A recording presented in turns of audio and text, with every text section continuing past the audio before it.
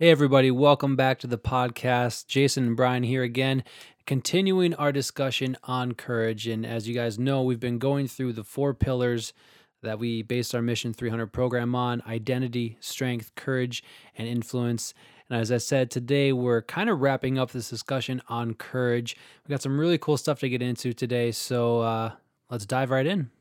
I want to hit on two parts of the subject that we came up with last week. The first one was, how did Jesus let this come out? Because he walked courageously, and so he gives a good picture of how he had to walk through the outside influences versus what was on the inside, and how to articulate that decision.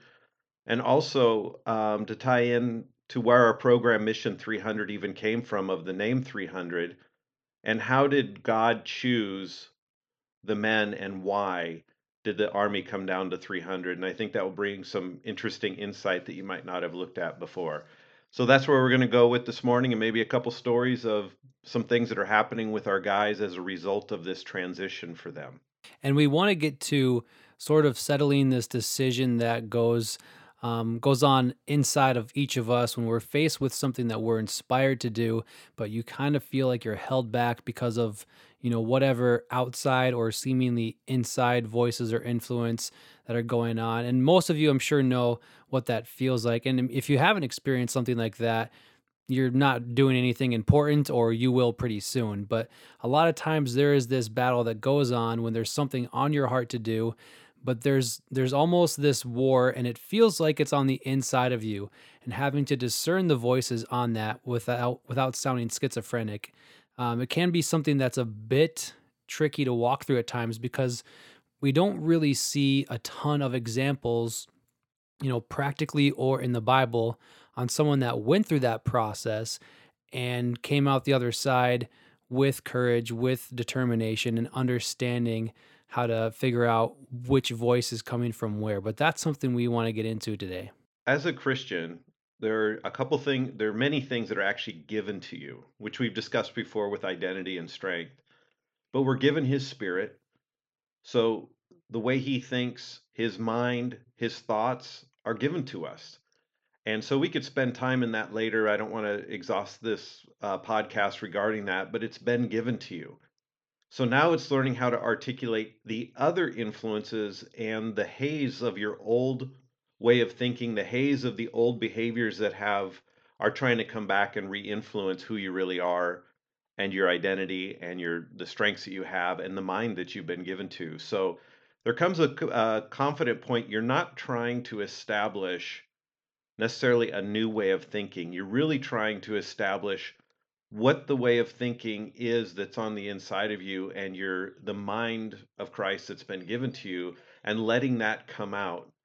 And again, there's great opposition to that, and that is probably the biggest wrestle. And we see that in the life of Jesus. It begins, Luke chapter 4 and Matthew talk about him.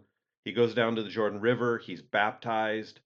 Uh, the Spirit of God descends on him like a dove.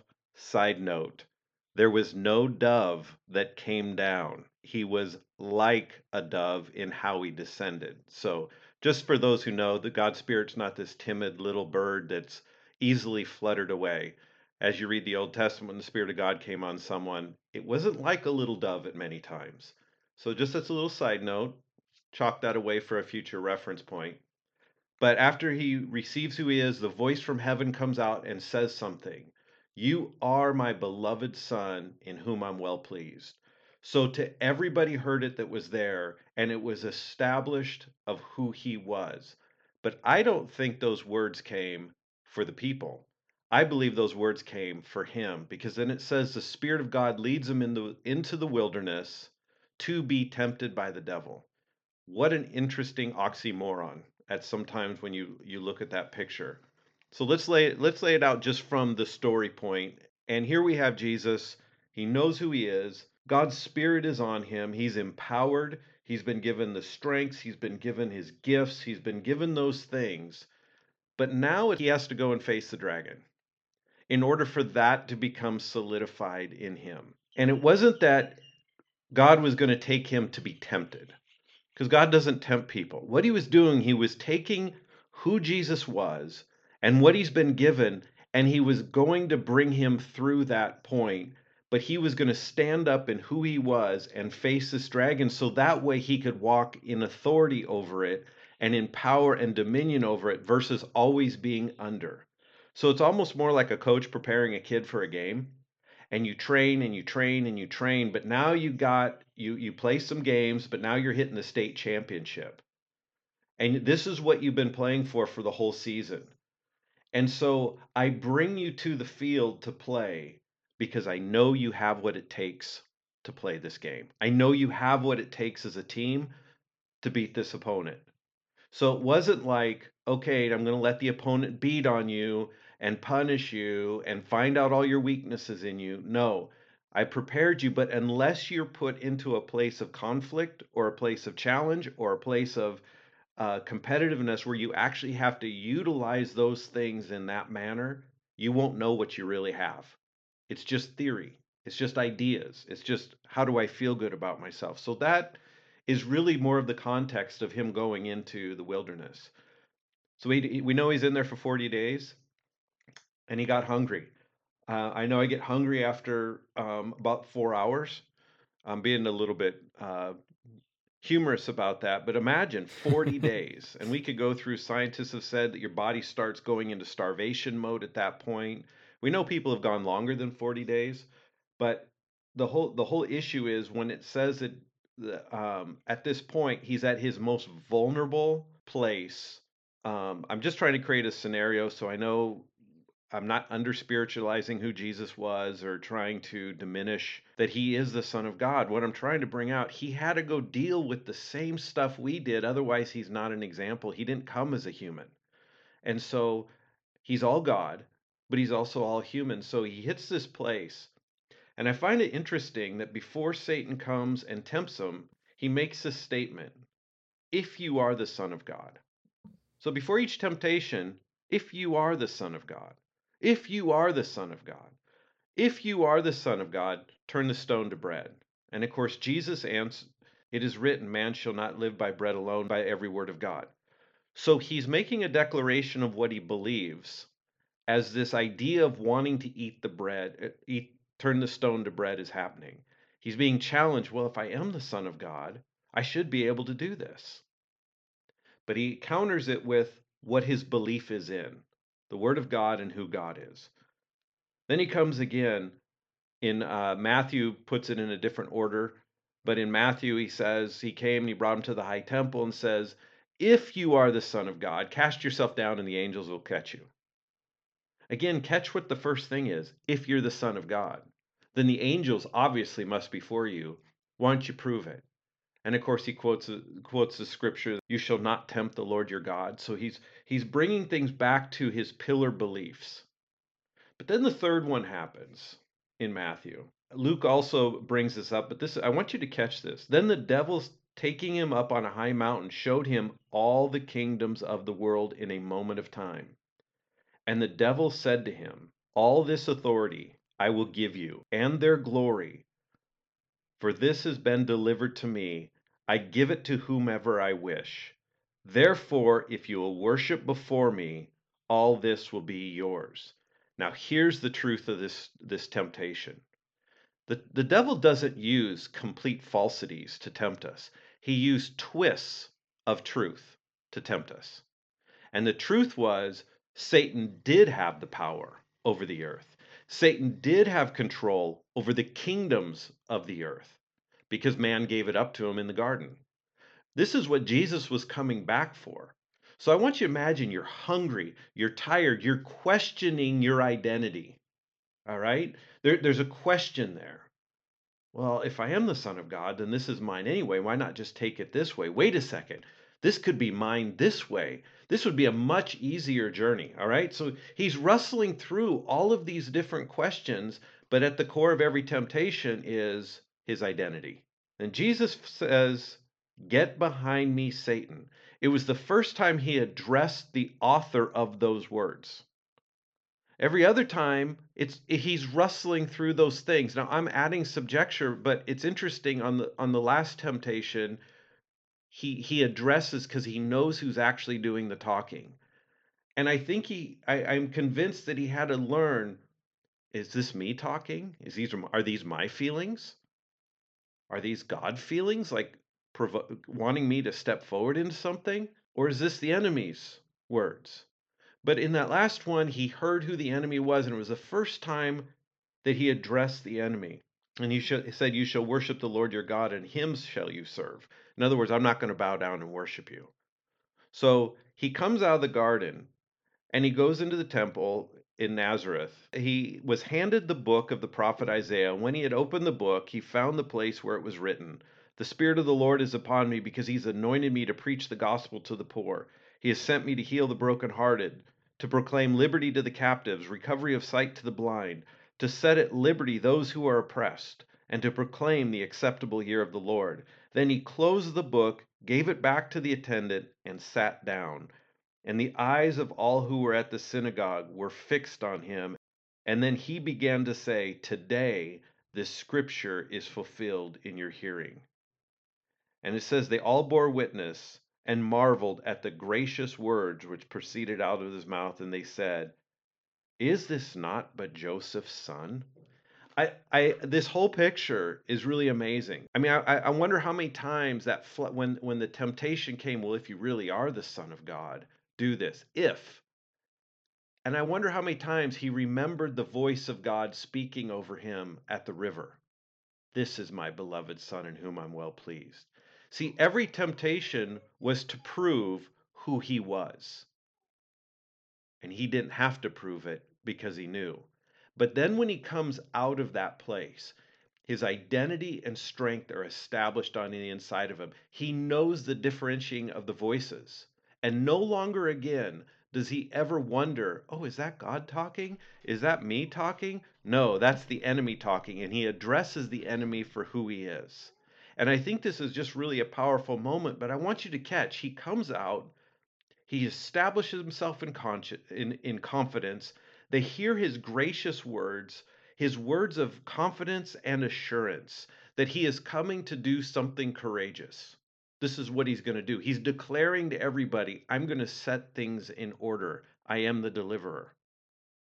And then they said, "But is this not Joseph's son?" And I find it interesting the humans still want to bring them back, just like in Moses, bring him back to something more mundane that they can discount what he's saying. And so when we're talking about courage, there's a lot of voices, there's a lot of reasonings. And I think with all three of those temptations, they dealt with motive. They dealt with, I need my needs met.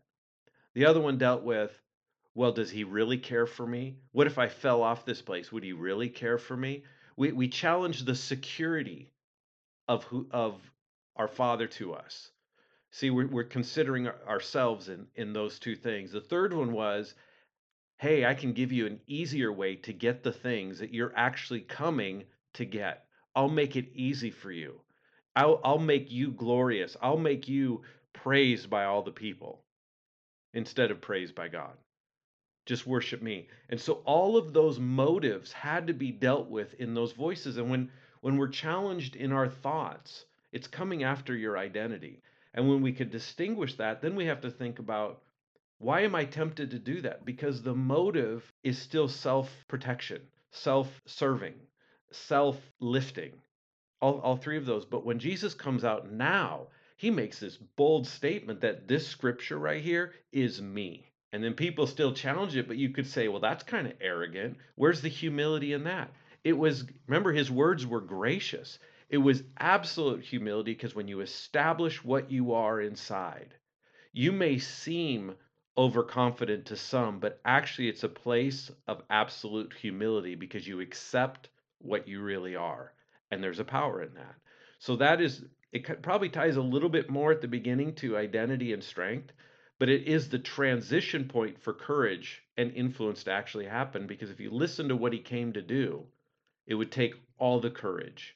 But those two pieces had to be established. Well, this is so important that Jesus was led into this, and I'd say this is the first big act of courage that you see in his life is this journey into the wilderness. And it's so crucial that we see it for what it is, him being led there, because there's no other way to utilize the identity and the strength that you've been given, except for going into the battle and facing your enemy.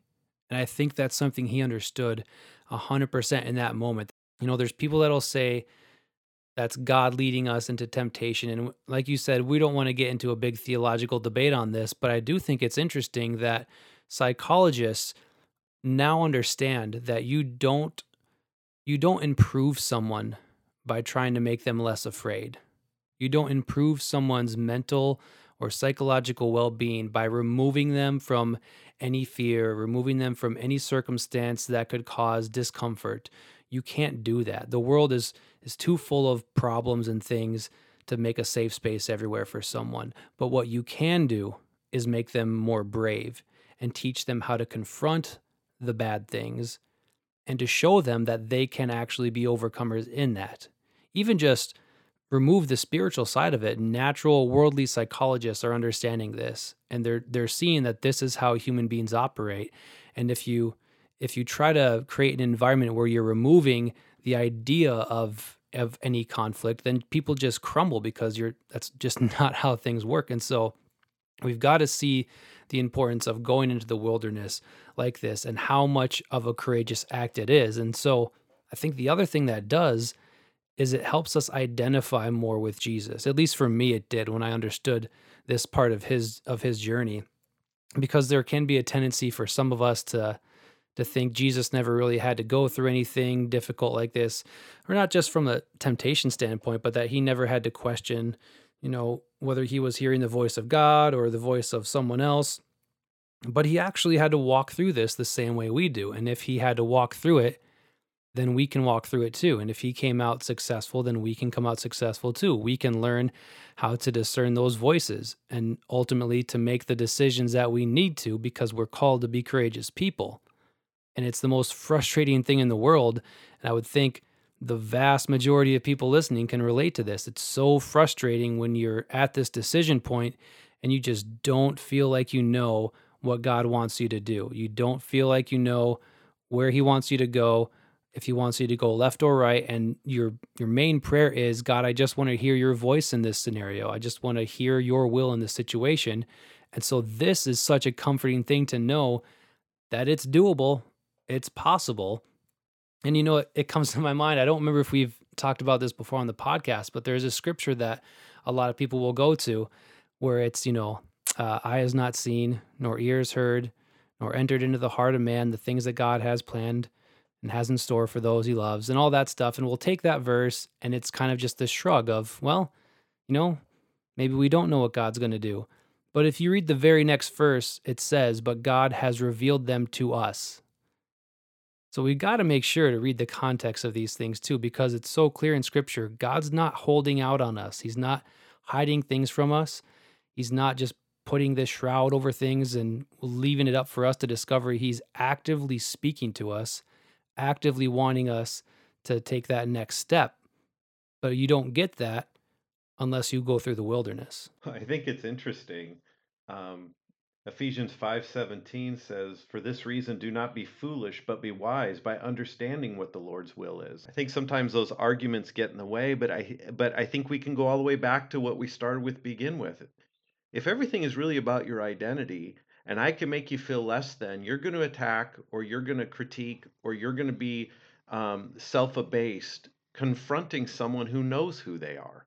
And so it's not, I don't think there really is as much of a struggle of knowing what God's will is as it is a struggle of not believing the other words that have been spoken over us that we're less than. I mean, you think about the children of Israel just for a moment again, and you go back to Pharaoh was afraid of the children of Israel, so he oppressed them, and he oppressed them long enough till they believed they were too small.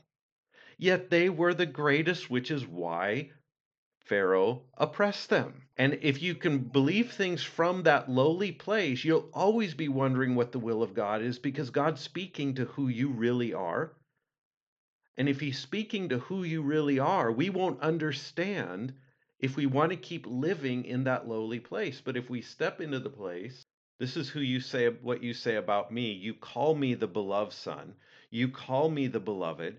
You say you're well pleased with me. You say I'm complete in you. You say that I have your spirit. You say that just like a father, a natural father, wouldn't give his child a stone if he asked for bread, how much more will your Father give you his Spirit, searching all the things, the deep things of God? So he gives us all these things because he wants us to know who we are. And when we know who we are, that's where true humility lies, and power, and grace, and meekness that changes the world. And it's courageous.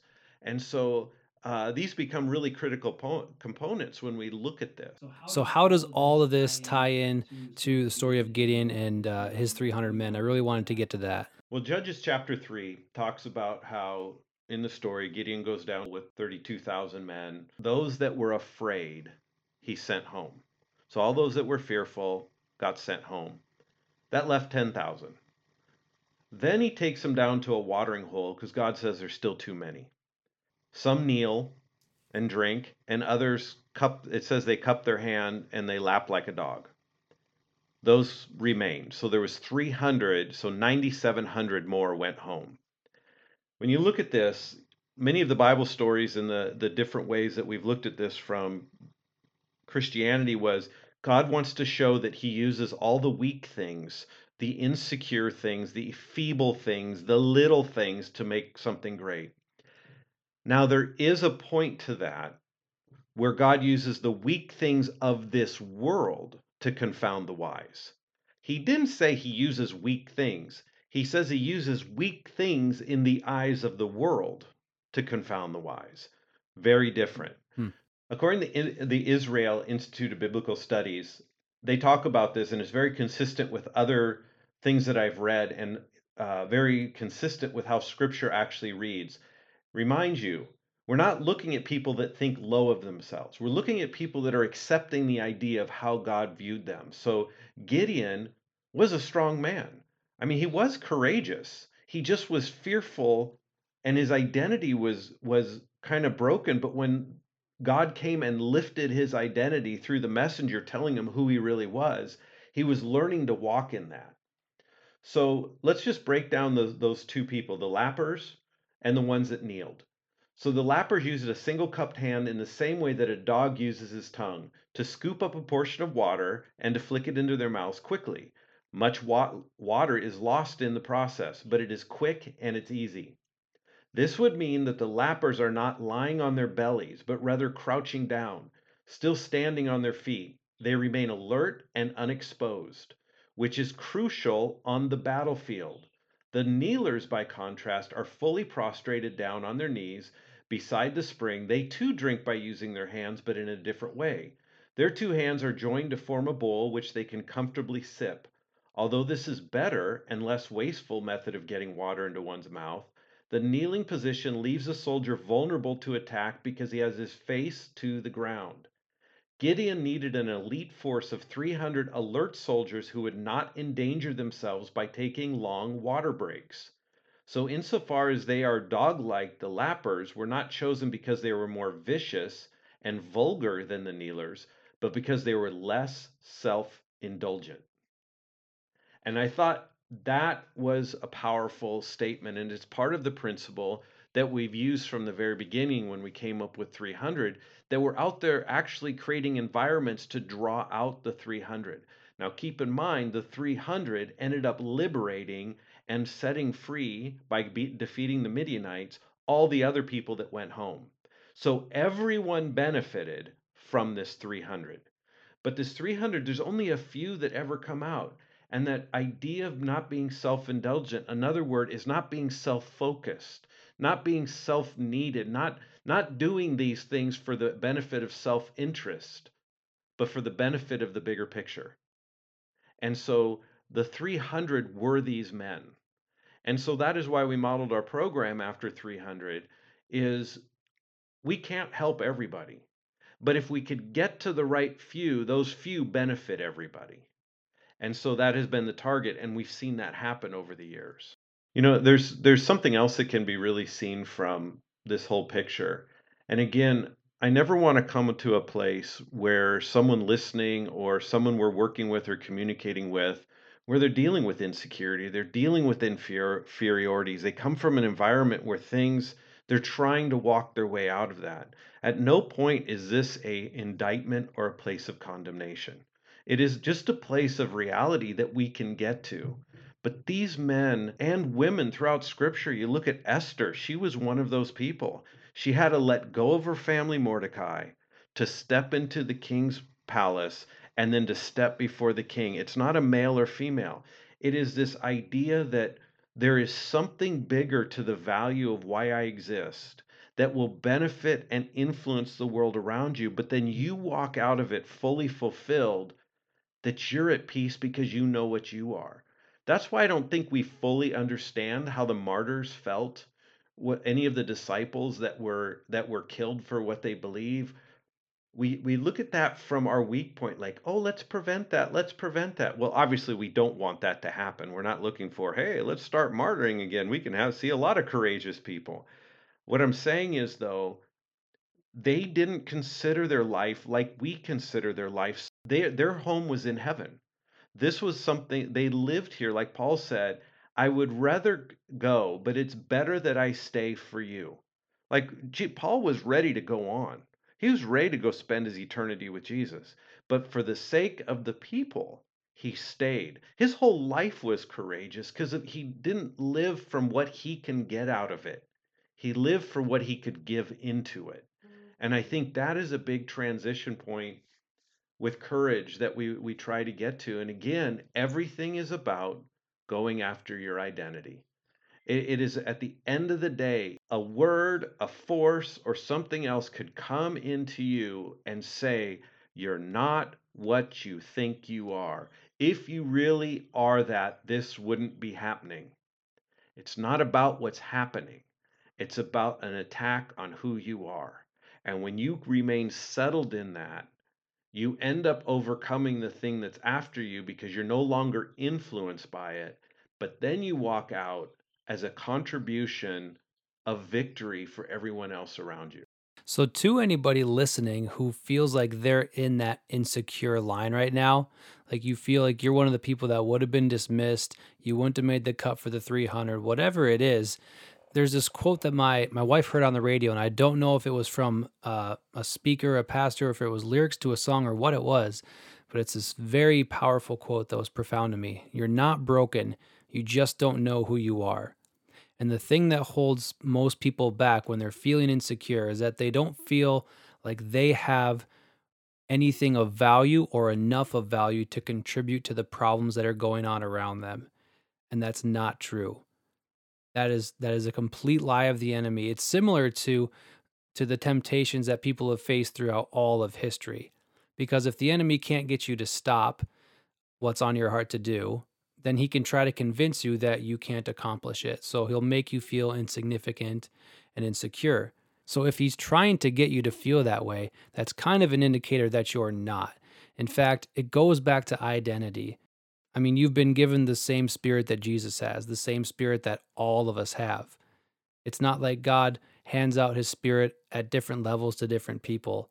And, not to get into a big theology debate on that, maybe people operate differently and some people are more in the foreground, some people are more in the background, and we have our worldly natural measurement systems that make us feel higher or lower depending on where we line up in that hierarchy, sure, but your core, your identity is the same. It's the same that Jesus was given. So there's nothing insignificant about you. You're just not realizing and accepting who you really are. And the second that starts to click, man, you'll see changes happen in your life. You'll see changes happen in the way you perceive things. And it's not that the circumstances around you are necessarily going to change overnight, but like we've talked about before here, your perspective on who you are in those circumstances will change.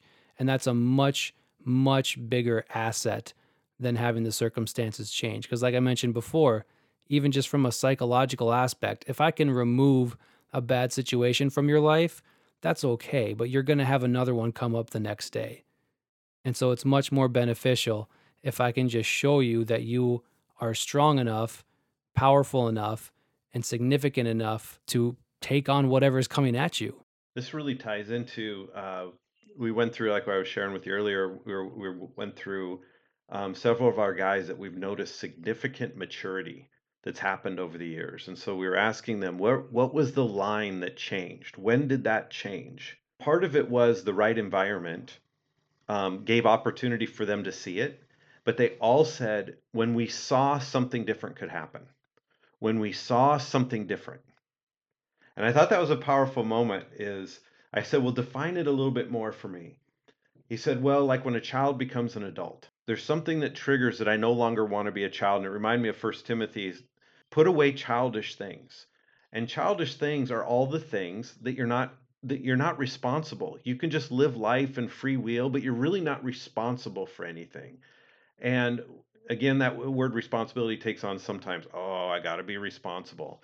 I'm not referring to someone else putting it on you. I'm referring of you taking ownership of something in your life that you take the responsibility. You take a response to the ability that's been given to you. So you respond. I was asking as I was going through this, when did that transition? One of our staff, he's been with us for 7 years, but before he became staff, he was more interested in riding motorcycles, hanging out, playing football, and doing this. But he's grown, and now he's no longer like that. Like, in fact, we have new guys coming into the program now just because of how his life has changed.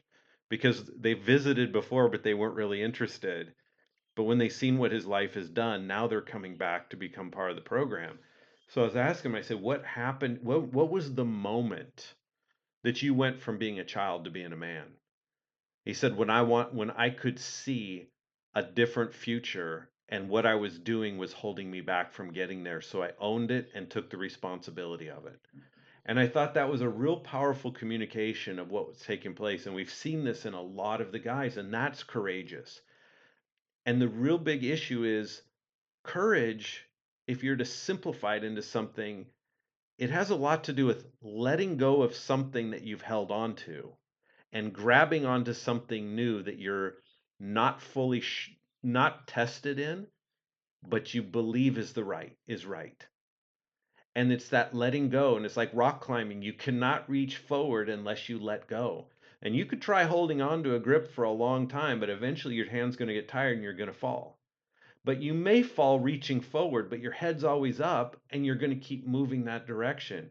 But you have to let go of the one grip to grab onto the new. And that really is that transition of courage where Jesus was cared for, he was loved, he was treated well, he goes down to the river. God speaks with an audible voice for everybody here. This is my beloved son in whom I'm well pleased. Side note, he hadn't done anything yet. So those are wondering if I do a bunch of things, God will love me. God loves before. We need that in advance. That's where grace comes in, that you are loved right where you're at in order that who you really are can fully come out and be viewed to the world around you. And in that moment, that is being challenged. And he had to go back to those things. He had to go back to, in the temptation, where is my source of happiness in this? Where is my source of fulfillment in this? Hey, I'm the son of God. This is what I am. And so um, we saw this again with our guys when we asked one of our staff who's changed the most, and they gave this guy's name. And I said, "What have you seen in him?" And he said he quit being childish. And I thought these were the words. They were just using words that they could relate to based on these young men and being a child to being a man and that transition point. But it all came. That is a courageous act because letting go of being childish means letting go of what fulfills you right now, the temporal stuff, the instant gratification, the easy way, the popular way. All of those things were labeled by our staff and by the guys in our program as childish. What they wanted was something they could invest in, own, be responsible for a longer term. And I thought that was amazing. So they saw something beyond the temporary. And I think that's a better way to look at courage versus just something hopeful in the future. They saw it. They saw that there is something better beyond. And so I asked them, I go, looking back now, if you were to speak to someone 5 years, you're 10 years ago, what would you have told them to do with your life? They said, oh, we would have told them to pick a different road. And I said, "But you wouldn't have listened to that." And they said, "Because I was there and I tried to tell you that." Yeah, you're right. So what has to happen? An environment, a belief, being around people that believe in you, an environment that challenges you and exposes you to new opportunities, a new way of seeing. He said, because when you see it, you want to change. And I thought that was just the best description. That's courage. When you see something beyond, you're willing to let go what you are to step forward into that. And we can't have a new vision if our head is always down, looking at the weariness of our feet that are in front of us. And just a word of encouragement here. It can be really difficult at times to let go of some of those old things because it's been something you're used to for so long. And the people that are in that environment now, that are your friends or that are supporting you there, they might not necessarily transition with you when you leave that behind. So whether it's just an old habit that's not necessarily a bad thing or a good thing, but it's something that you know you need to let go to take on something else, don't necessarily expect those people to support it because they might not understand it. Some of them might, and that's awesome. But I can tell you personally, there have been a lot of transitional times in my life where I've had to let go of friendships that just weren't going to be beneficial to what I knew God was calling me to do, or who I knew he was calling me to be. And I had to let go of some of those things. And it's kind of interesting. Some of those friendships that I let go of have come back around and have become deeper and stronger than they were before. And some of them, are still gone. And, that's never a fun thing, but it is what it is. The other thing is, it doesn't really matter what's on your heart to do because we're not necessarily talking about, you've got this idea to start this business and you need to go and, become this CEO. It's not it's not about that. It's about what has your father put on your heart to do or to be. Maybe it's a new perspective, and standing for something that you know to be true, even when it's going to be unpopular to do so. That takes a lot of courage.